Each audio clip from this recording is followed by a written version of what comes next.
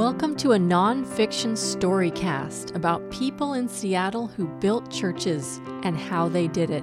I'm Cindy Safranoff, I'm the author, and this is Dedication, Building the Seattle Branches of Mary Baker Eddy's Church, a Centennial Story.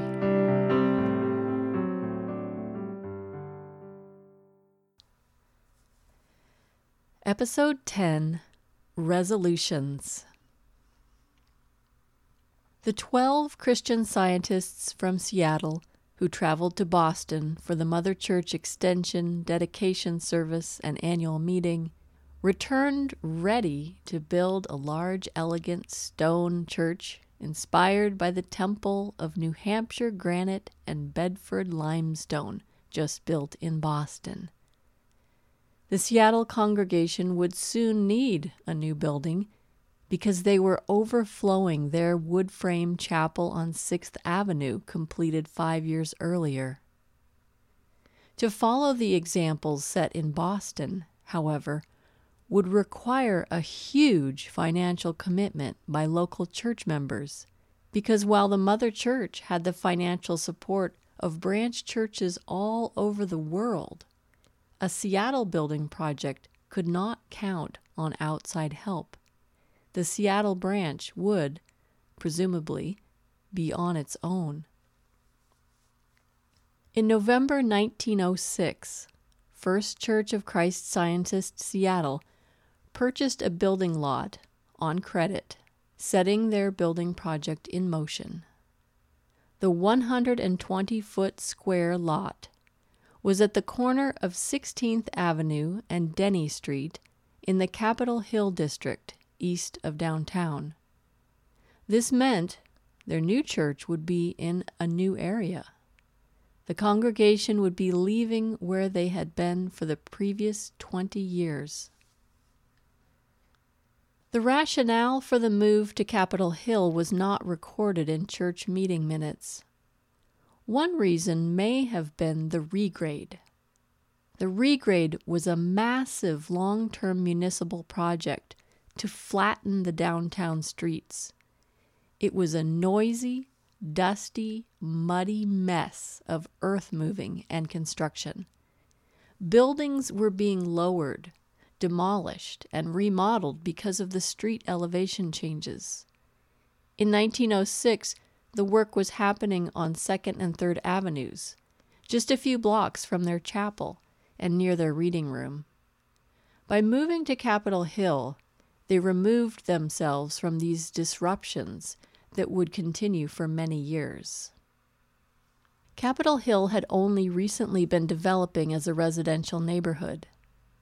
The district was named in the hope that Seattle would become the capital of Washington State, and the Hill would become a government center. But it was not to be. Instead, Seattle's upper class built mansions there. The new Christian Science Church would be near the homes of some of Seattle's most prominent citizens. The district was far enough away that it was then like a suburb to downtown. "Take Madison Street or Capitol Hill cars," advised the new advertisement in the Christian Science Journal, giving directions for taking public transit from downtown to the new location. The Christian Science Church would no longer be located in the center of the regional transportation system of ferries, trains, streetcars, and trolley lines, where people from all the outlying areas could easily reach it. Even the members who lived downtown would have to travel a long distance uphill. The location choice was an apparently quick decision that would have a long-term impact. The building site was chosen by a committee of 4 men. The board approved their choice with little discussion, and the purchase was efficient, allowing the next steps in the building process to proceed immediately. But just as the building project was getting underway, the church faced a series of issues that threatened to divide the congregation. There was a controversy over church employees, involving hiring criteria and salaries, triggering a round of resignations. There was also concern expressed about the cliques and factions that had developed within the church. Also around this time, they literally had to divide the congregation to fit everyone in at church services. Their chapel was designed to seat 500. Regular attendance at their Sunday morning service had grown to 600. They needed to add a second service. Members were being asked to attend the evening service if possible, to allow more room for visitors at the morning service. The growing Sunday school session at noon had to be moved to a larger space across the street in the old Rainier Hotel. The growth rate of the church was increasing. Now, twice each year, they were admitting 20 to 30 new members. About a third of the new members had already been members of Christian Science churches elsewhere. They had moved to Seattle from other cities in Washington state, Everett to the north, Tacoma to the south, Walla Walla to the southeast, and Spokane on the far east side of the state.